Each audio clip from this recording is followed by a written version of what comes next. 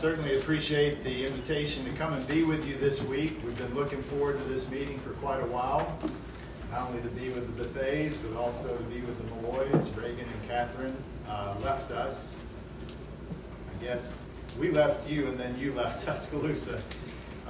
Reagan was with us at Northwood in Tuscaloosa for about 5 years, I guess it was, and just really have come to love and appreciate him. And Mary Catherine moved up after they got married, and I know y'all are very thankful to have them, and we're certainly been looking forward to being with them. Also getting to be with Clay and Sandra. I wouldn't have expected if I just met Douglas that Douglas and Anna would be interested in each other. He grew up hunting and fishing, and Anna, her father doesn't do any of those things. One time, Anna was out on a hunt with Douglas, and one of the members said, what's she hunting? And I said, I think she's hunting a husband. So, but we couldn't be more thankful for Douglas. He has been just such a blessing, not only to Anna, but to me and Adrian, and been to Josh, brother he's never had, and Katie. But we're thankful to be with Clay and Sandra. Thanks so much of them. And I'm thankful to have Adrian with me this week. She doesn't normally travel with me on my meetings, but so thankful to have her with me, and thankful that she could be with you. And I hope you get the chance to meet her. She is definitely the better half of me. As was announced, and as you've heard this week, is going to be about the church. Some of these things are things that you have, well, for some of you, I should say, you've heard these lessons all your life, and this is not going to be anything new. I'm not going to say anything this week that you haven't heard before, but for some of you, this might be new. And I don't know who you are, but whether this is old hat to you or whether it's new, if you have questions, we're just going to be doing an overview of a lot of material as it pertains to the church. But wherever you are on the continuum of hearing these things, feel free to come to me after and ask questions. If I tell you that's a good question, that probably means I have no idea. And I'll just tell you, that's my favorite answer. I have no idea. But I will try to, as best I can, turn to the Bible and show you from the Scriptures what I believe God wants us to be doing. And that's all we're trying to do here. If you're here with us for the first time, if you're visiting, if you've never been in a church quite like this before, you probably noticed that we don't use instruments in our worship. That's usually the first thing people notice. If you're with us on a Lord's Day, you'll notice that we take the Lord's Supper every first day of the week. You may notice some other things that are a little bit different than what you've experienced in the past. We want you to ask questions, because the reason we don't use the instrument is very intentional. It's conviction. It's not just preference. The reason why we take the Lord's Supper on the first day of the week is because we believe that's what the Bible teaches us to do. And we're going to try as best we can, as best I can this week, to explain from the Scriptures what the early church did, what they taught, what they were told to do by the Lord. And so there's no bad question. And like I said, if there's a question you ask, I don't know, I'll tell you, I don't know. But I'll do my best to answer any question you have. This first lesson is really just kind of a foundational lesson. We're going to talk about authority, the authority of Christ and his apostles. And that's where this begins. And by the way, let me just say this before we get farther in this series or this lesson. What we're talking about this week is not the center of Christianity. Now, it's important, but the center of Christianity is Christ and him crucified, the gospel. Jesus died, he was buried, he rose the third day. That's the center. But we know what happened after he was raised. He ascended to the right hand of the Father. And because of that, he has all authority, which means everything that Jesus says, we're going to do. That's part of our confession. I'm going to end the lesson talking about what is the confession when you become a Christian. What does that mean to say that Jesus Christ is Lord? Well, what it means is that it's a statement of purpose. It's not just words that you say before you're baptized. It's a statement of, he is my king, and everything he says, when it comes to my personal life, when it comes to my social life, my life at work, on the job, at school, my family. And when we gather together as Christians, we're going to seek as best we can to follow the instructions of our King, because he has all authority. And so we're going to talk about that in this first lesson, kind of lay the foundation for all the rest of the lessons. So we're going to talk about the authority of Christ and his apostles. One more thing, if you didn't get a copy of this outline when you came in, I left them on the table in the back there. And you can fill in all the blanks you'll see on the PowerPoint. You can fill them in as we go. So let's begin with just a basic definition of what is authority. And this is a definition from a dictionary. Authority is the power to enforce laws, to exact obedience, to command, determine, or judge. So think about it. Who is it that has that kind of authority? Well, we would say, first thing you might think of is the government. The government has the authority to enforce laws, to exact obedience, to command, determine, or judge. I'm not sure that we, in the culture and the form of government that we have today, really appreciate what authority is. We live in a democratic republic where we elect the people who do these things, for the most part. We elect them. And so if we don't like the laws that are passed, we just vote for somebody else, right? That's not the way it was in the first century, and I think you know that. In fact, for most Christians, they weren't even citizens. Now, if you were like Paul was a citizen of the Roman government, and he had certain rights. We talk about rights that we have. Rights are only there for those who are citizens of any country. Most Christians were just poor people. They were slaves. Many of them were slaves. They had no rights. And so they couldn't question those that were in authority over them, whether it was their master. If they didn't like their master, they couldn't just quit their job and go get another job. If they didn't like their government, they couldn't just protest or vote or, you could raise up arms, and I guess people did that in those days as well.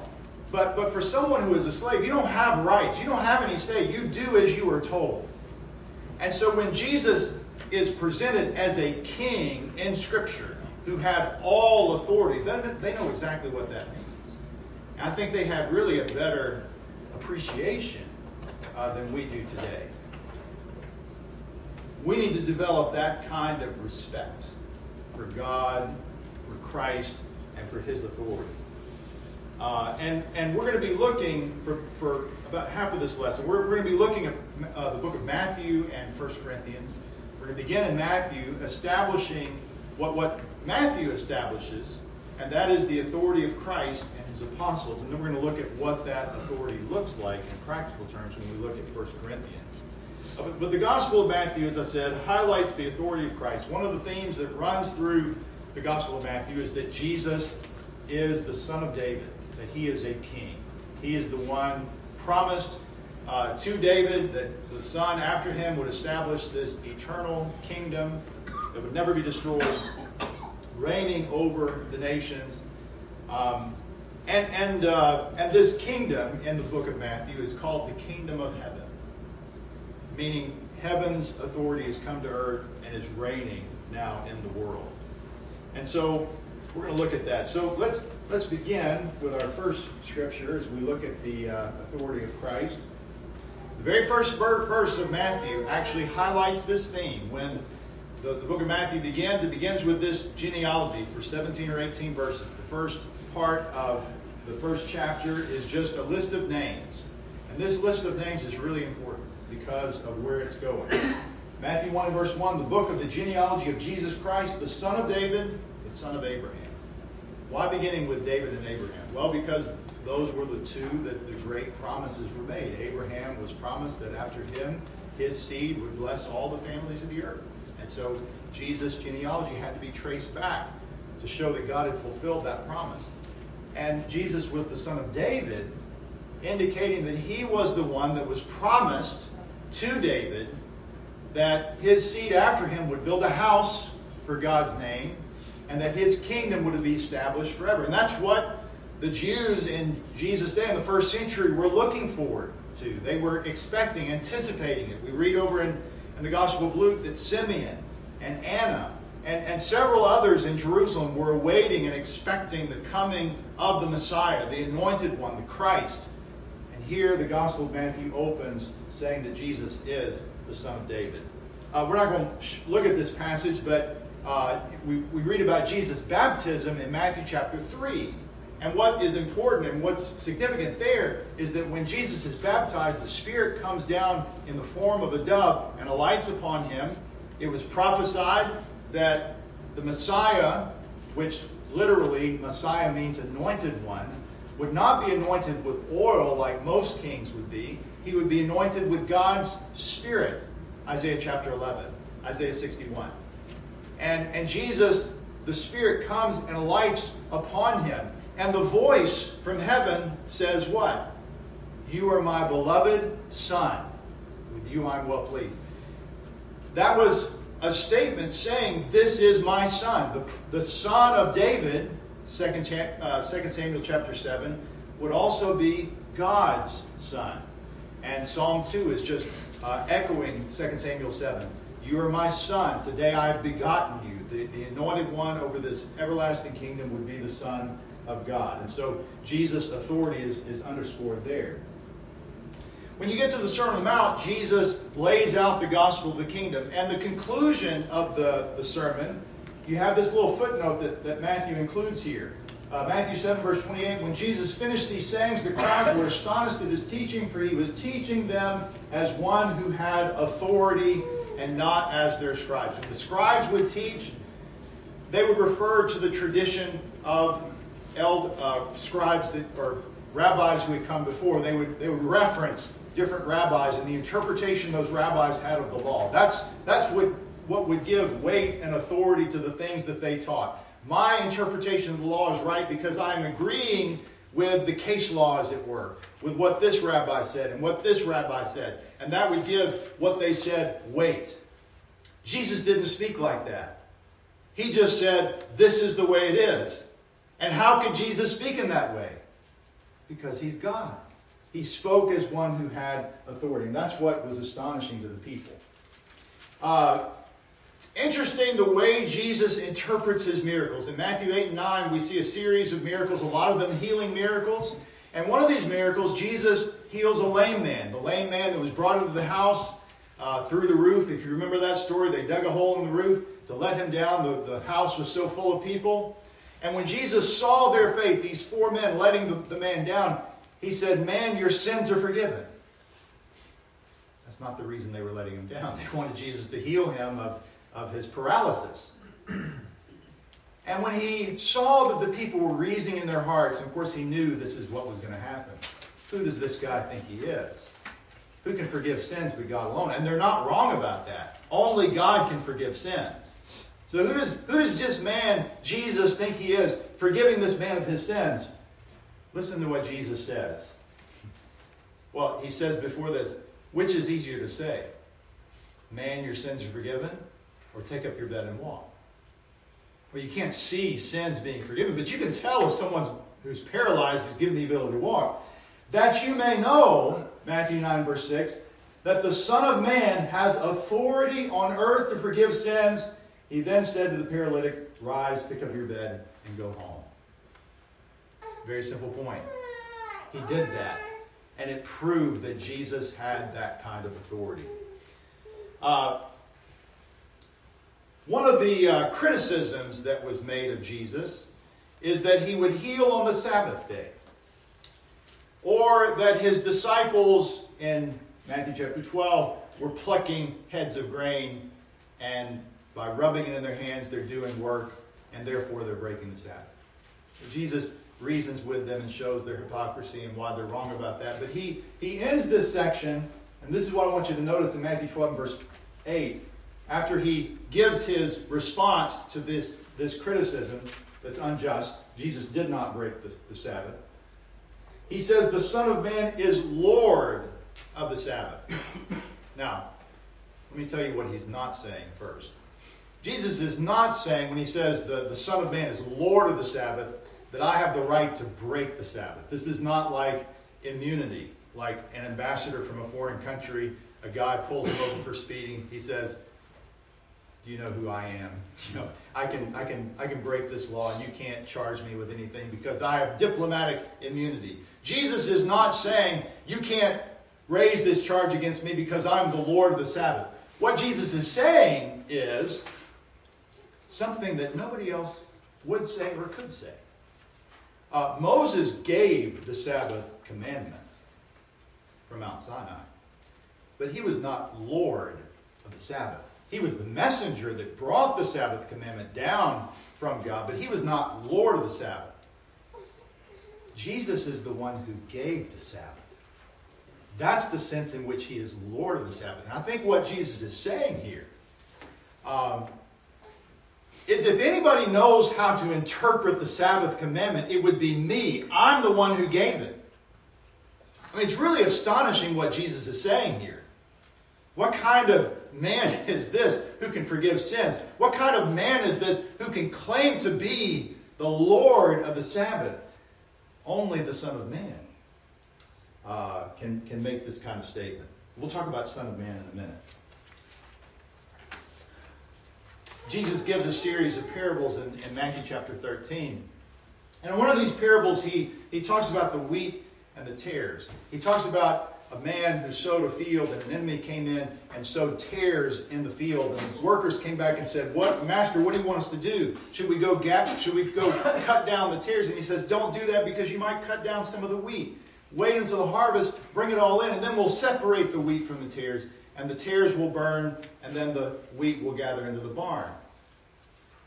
And what Jesus says in the interpretation of this parable is that this separation of the wheat from the tares is talking about what he is going to do as the Son of Man at the end of the age. The Son of Man, verse 41 of Matthew 13, will send his angels, and they will gather out of his kingdom all causes of sin and all lawbreakers and throw them into the fiery furnace. What did we say was part of the definition of authority? The power to enforce laws, to exact obedience, command, determine, or judge. Who has the authority to judge? The Son of Man does. He's going to be the one who will separate the wheat from the tares, the sheep from the goats. Jesus has, as the Son of Man, that kind of authority. Matthew chapter 16, this is where Peter makes the good confession. The disciples come and ask him, or Jesus asks the disciples, I should say, who do men say that I am? And they say, well, some people say Elijah, one of the prophets. But who do you say that I am? And then Peter replies in verse 16, you are the Christ, the Son of the living God. And Jesus answered him, blessed are you, Simon Bar-Jonah, for flesh and blood has not revealed this to you, but my Father who is in heaven. And I tell you, you are Peter, and on this rock, this confession of faith that he is the Christ, the Son of the living God, I will build my church, and the gates of hell shall not prevail against it. This is a point that we'll make several times in this series. It's not our church, it's his church. I will build my church. He has authority over his church. He has authority over his house because it's his church, it's his house. And then Matthew 24, stunning statement here in the context of Jesus telling about the destruction of Jerusalem. Jesus makes a bold statement. How sure are the predictions that Jesus makes about this destruction? I hear the weatherman get on TV, and he says there's a 60% chance of rain. What does that mean? It means he has no idea. It might rain, it might not rain. The weatherman never gets on the newscast and says, 100%. This is going to happen. It's going to snow tomorrow. It's going to rain tomorrow. It's going to be dry tomorrow. He will never say with that kind of confidence, I know what will happen. Anybody that speaks that confidently, you can know that they're lying. They're trying to sell you something, right? But Jesus speaks in this way. Heaven and earth will pass away, but my words will not. pass away. Did anyone wonder whether or not the sun would come up this morning? I realize the Lord could come again, but you know what I'm saying, right? Did anyone wonder if that would happen?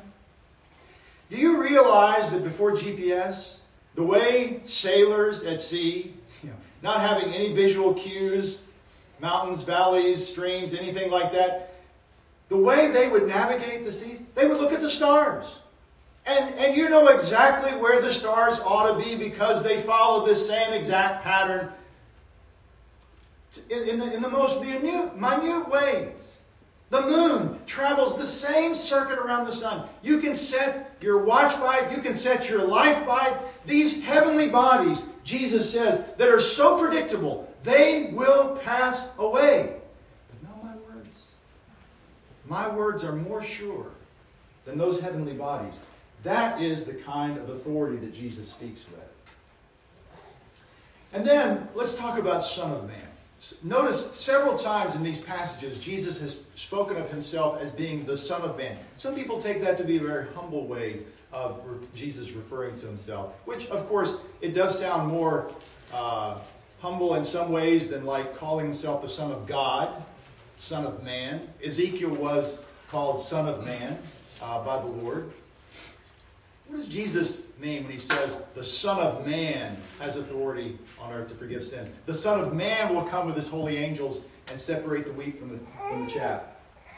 The high priest in Matthew 26, when Jesus is on trial, remember all these false witnesses are coming. They can't get the witness testimony to agree. And you almost imagine Caiaphas in just exasperation finally saying to him, I adjure you by the living God, tell us if you are the Christ, the Son of God. Jesus said to him, you have said so. But I tell you, from now on you will see the Son of Man seated at the right hand of power and coming on the clouds of heaven. And what he's referring to is Daniel chapter 7, where when all the beasts that are in that vision that Daniel had, representing these 4 world empires, and finally you have that boastful that boastful one from the 4th beast who is speaking these perverse things. The Son of Man comes on the clouds of heaven and approaches the Ancient of Days and receives this everlasting kingdom. The high priest knew exactly, and all the audience knew exactly what Jesus was saying here. He was claiming to be deity. He was claiming to be God. And so Caiaphas says, you have heard it from his own mouth. Blasphemy. He's claimed to be God. The Son of Man, this designation, Jesus is claiming to have this authority, that he's going to be the one who will come and judge Jerusalem, who will come and judge the world in righteousness, who has all authority because he's come to the Ancient of Days and he's seated now at the right hand of the throne of God, coming on the clouds of heaven. They knew exactly what he was referring to. Jesus has that kind of authority. And then finally, Matthew 28. The conclusion of Matthew is the same as it began. He is the Son of David.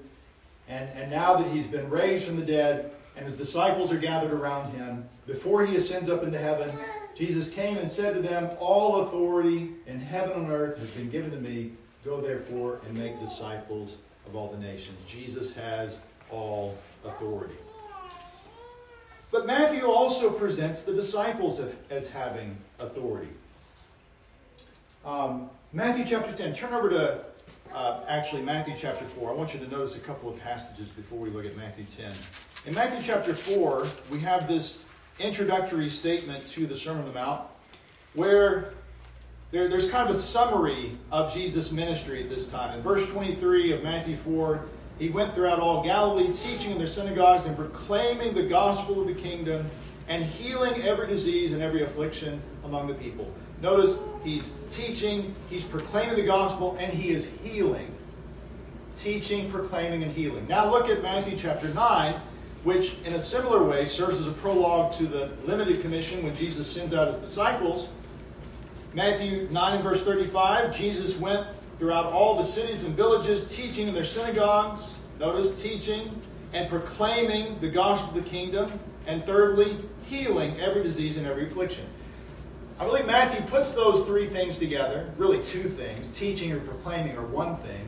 and then healing, because one underscores the other. One supports the other. Why did people know that Jesus spoke with such authority? How did they know this? Because Jesus worked these miracles. In the same way that Moses was highlighted as the mouthpiece of God, the representative of God before Pharaoh and before the people by the miracles that he did, Jesus, in the similar way, is showing that he has authority for his teaching because of these miracles. Now look at Matthew chapter 10. Before Jesus sends out the disciples on the limited commission. Listen to what Matthew 10 says. Verse 1, he called to him his 12 disciples and gave them authority over unclean spirits to cast them out and to heal every disease and every affliction. And then he lists the names of the disciples.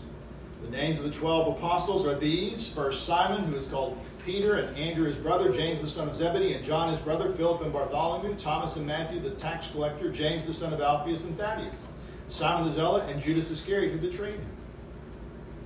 Two things here. Notice, Jesus gave the same ability he had to cast out demons, and notice it says he gave them authority over these unclean spirits in verse 1 to cast them out, and to heal every disease and every affliction, just like Jesus was healing these diseases and affliction.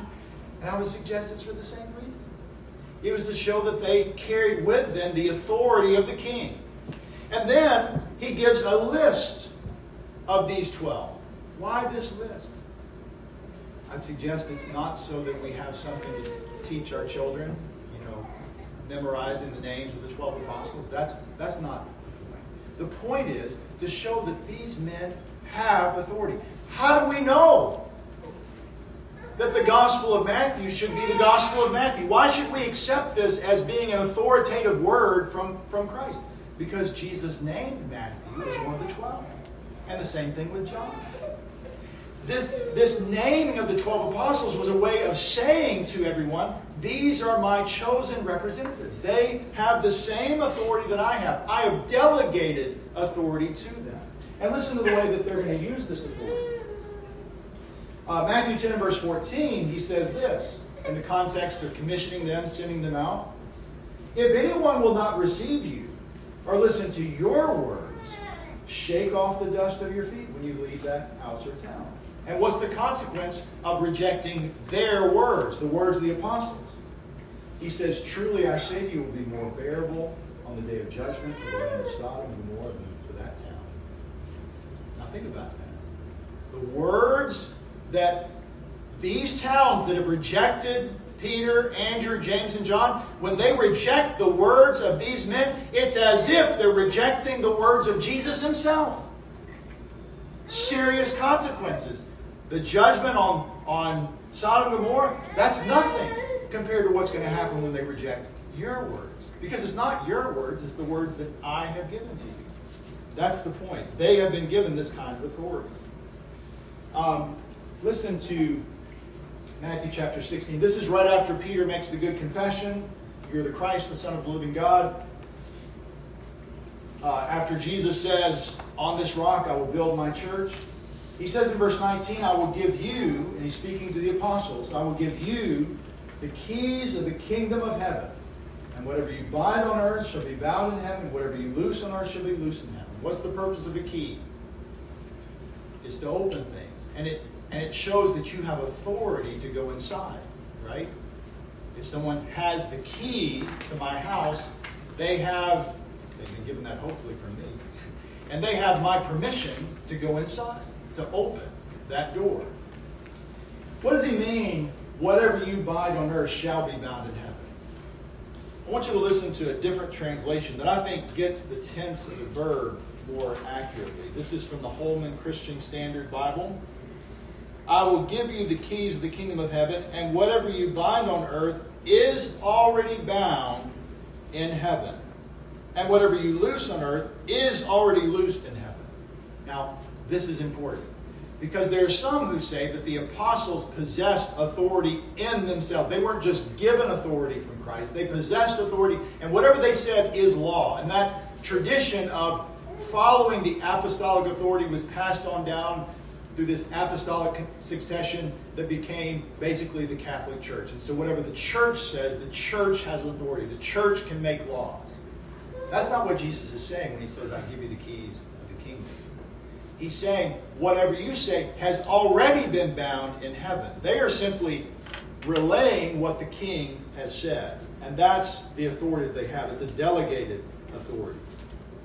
And then just as Jesus is judge, Matthew 19 and verse 28, Jesus said to them, truly I say to you, in the new world, when the Son of Man will sit on his glorious throne, you who have followed me will also sit on 12 thrones, judging the 12 tribes of Israel. And then Matthew 28 and verse 18, after he commissions them, telling them that he has all authority, telling them to go and make disciples of all the nations, baptizing them, notice, teaching them to observe all that I have commanded you.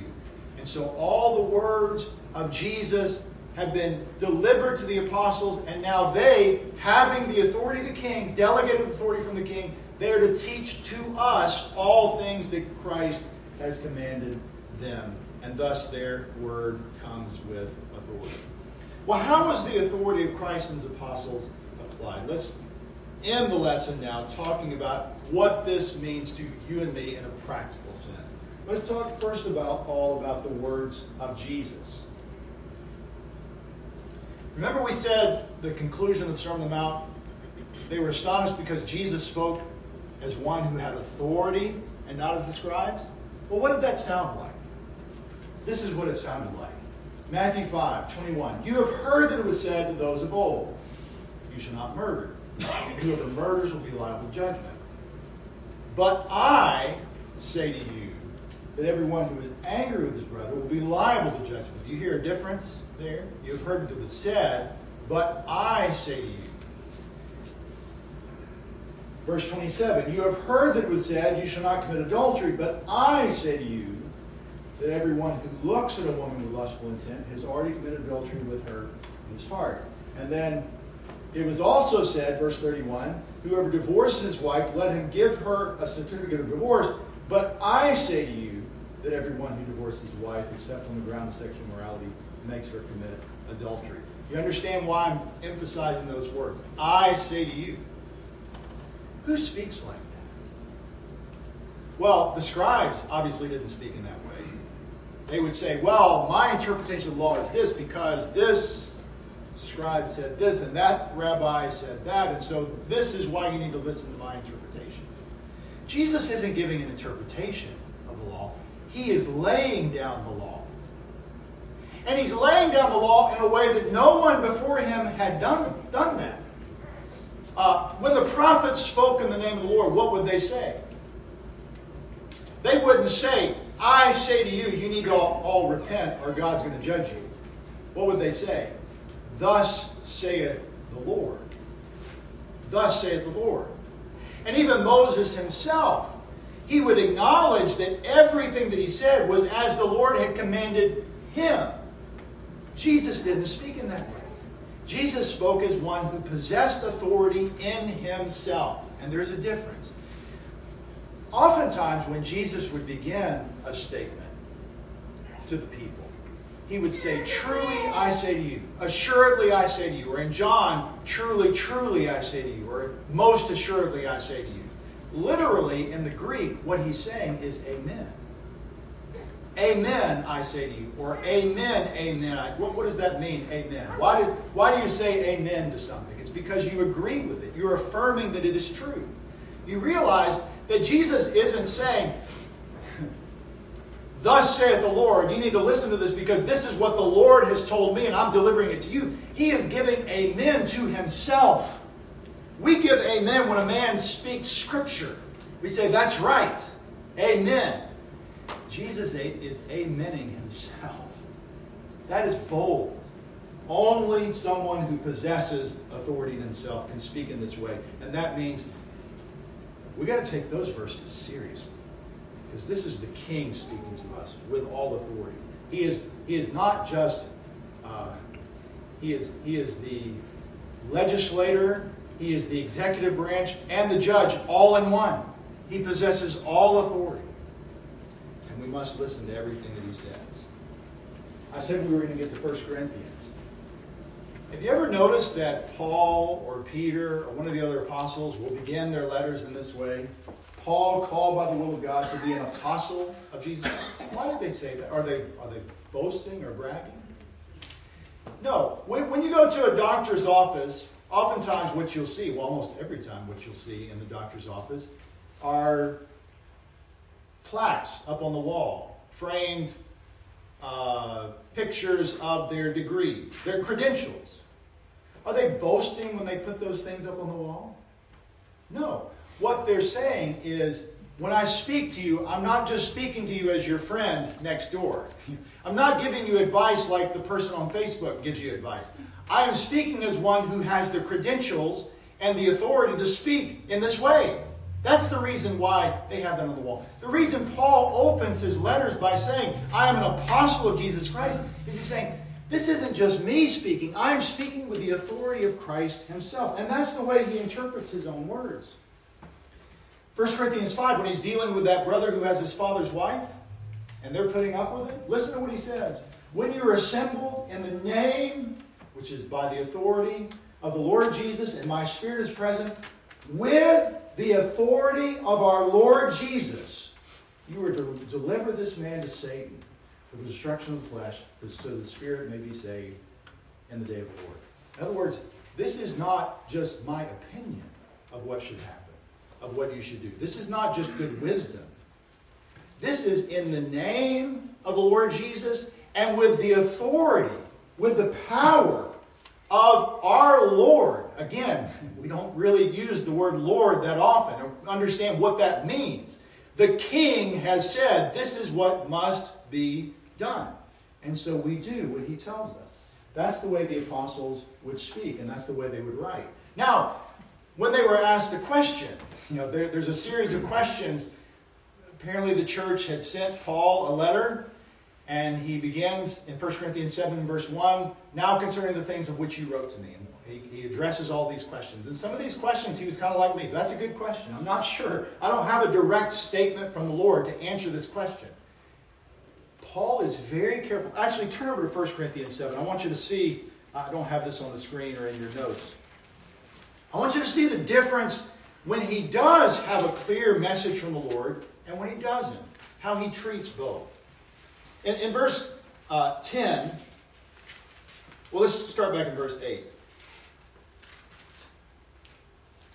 Verse 10, I'm sorry. He says, to the married, I give this charge. Not I, but the Lord. The wife should not separate from her husband. Verse 12, to the rest I say, I, not the Lord. You see, and I'm not going to go into the answers or what he's saying here. I just want you to notice the way he frames these answers. When he has a clear director from the Lord, he says, this is not from me, this is from the Lord. But when he doesn't, he's still speaking with authority. I am saying this. In other words, this wasn't something that Jesus directly spoke about in his ministry. But I'm giving you some new information from the Spirit of God. And when it's neither something that was directly given by the Lord or something where he's giving directions led by the Spirit of God with the authority delegated to him from Christ, this is the way he speaks. In verse 25, now concerning the betrothed, we would say those who are engaged, I have no command from the Lord. Notice, but I give my judgment as one who by the Lord's mercy is trustworthy. He doesn't speak in this way in verse 10. He doesn't speak in this way in verse 12. And let me just back up and say to those of you who preach and teach, and including myself in this, we need to be very careful in distinguishing between book, chapter, and verse. This is a commandment of the Lord, or this is something that we can clearly see, book, chapter, and verse, the apostles who were given authority by the Lord, this is what they have said, or when I'm stepping aside, I'm giving my judgment as one with whom the Lord has considered trustworthy. I'm giving my best guess on what would be pleasing to the Lord. We need to make a distinction between the three.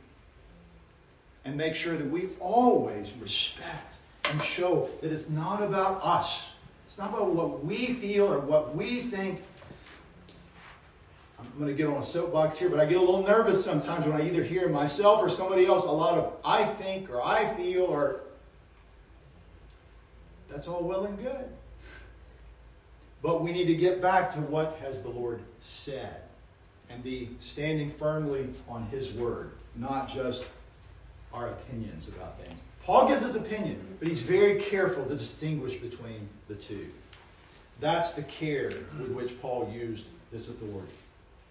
Now, most of the time, and I'm not going to go look at all these passages, but you can write this down if you want. 1 Corinthians 4:17, 1 Corinthians 7:17, 1 Corinthians 11 and verse 16, 1 Corinthians 16 and verse 1. Paul says something like this. As in all the churches of the saints. In other words, this is the universal practice among all the churches. As in all the churches of the saints, the women should keep silent in the churches, for they are not permitted to speak, but should be in submission, as the law also says. If there's anything they desire to learn, let them ask their husbands at home, for it is shameful for a woman to speak in church. In 1 Corinthians 4:17, the first of those passages, he says, I've sent Timothy to remind you of my ways in Christ as I teach everywhere in every church. In other words, there's not a rule for Corinth, and a rule for Galatia, and a rule for Jerusalem. There's a universal practice and there's a universal law for all churches to follow. And I expect you to follow these rules because this is, again, a commandment of the Lord. He goes on, verse 36, and he's showing a little sarcasm here. Or was it from you that the word of God came? Are you the only ones that it reached? If anyone thinks he is a prophet or spiritual, he should acknowledge that the things I am writing to you are a command of the Lord. And then he says, if anyone does not recognize this, he is not recognized. In other words, who do you think you are? Are you the only ones that receive this message? Do you think you are the standard by which we should be judged? Did the Lord tell you something He didn't tell me, an apostle? Paul's being a little sarcastic here. But he just reminds them, when I speak to you, I'm not just giving my thoughts or my opinions or my prejudices. I'm speaking commands of the Lord. And that's why they must be recognized. And that's why we're having this series. Okay, this is the foundation we're trying to lay for the week. People say, well, what does it matter how we worship? What does it matter how we organize? What does it matter how we go about the work that the Lord has given us to do? Isn't it all just kind of opinion? Isn't it all kind of subjective? Paul would beg to differ. As in all the churches of the saints, there's a common pattern. Now, that's not to say that the pattern is always clear. And that's not to say that you can't ask a question of me where I just wouldn't know the answer. But I hope I'm honest enough to say, I don't know. I don't have a clear read from Scripture about exactly how to answer that question.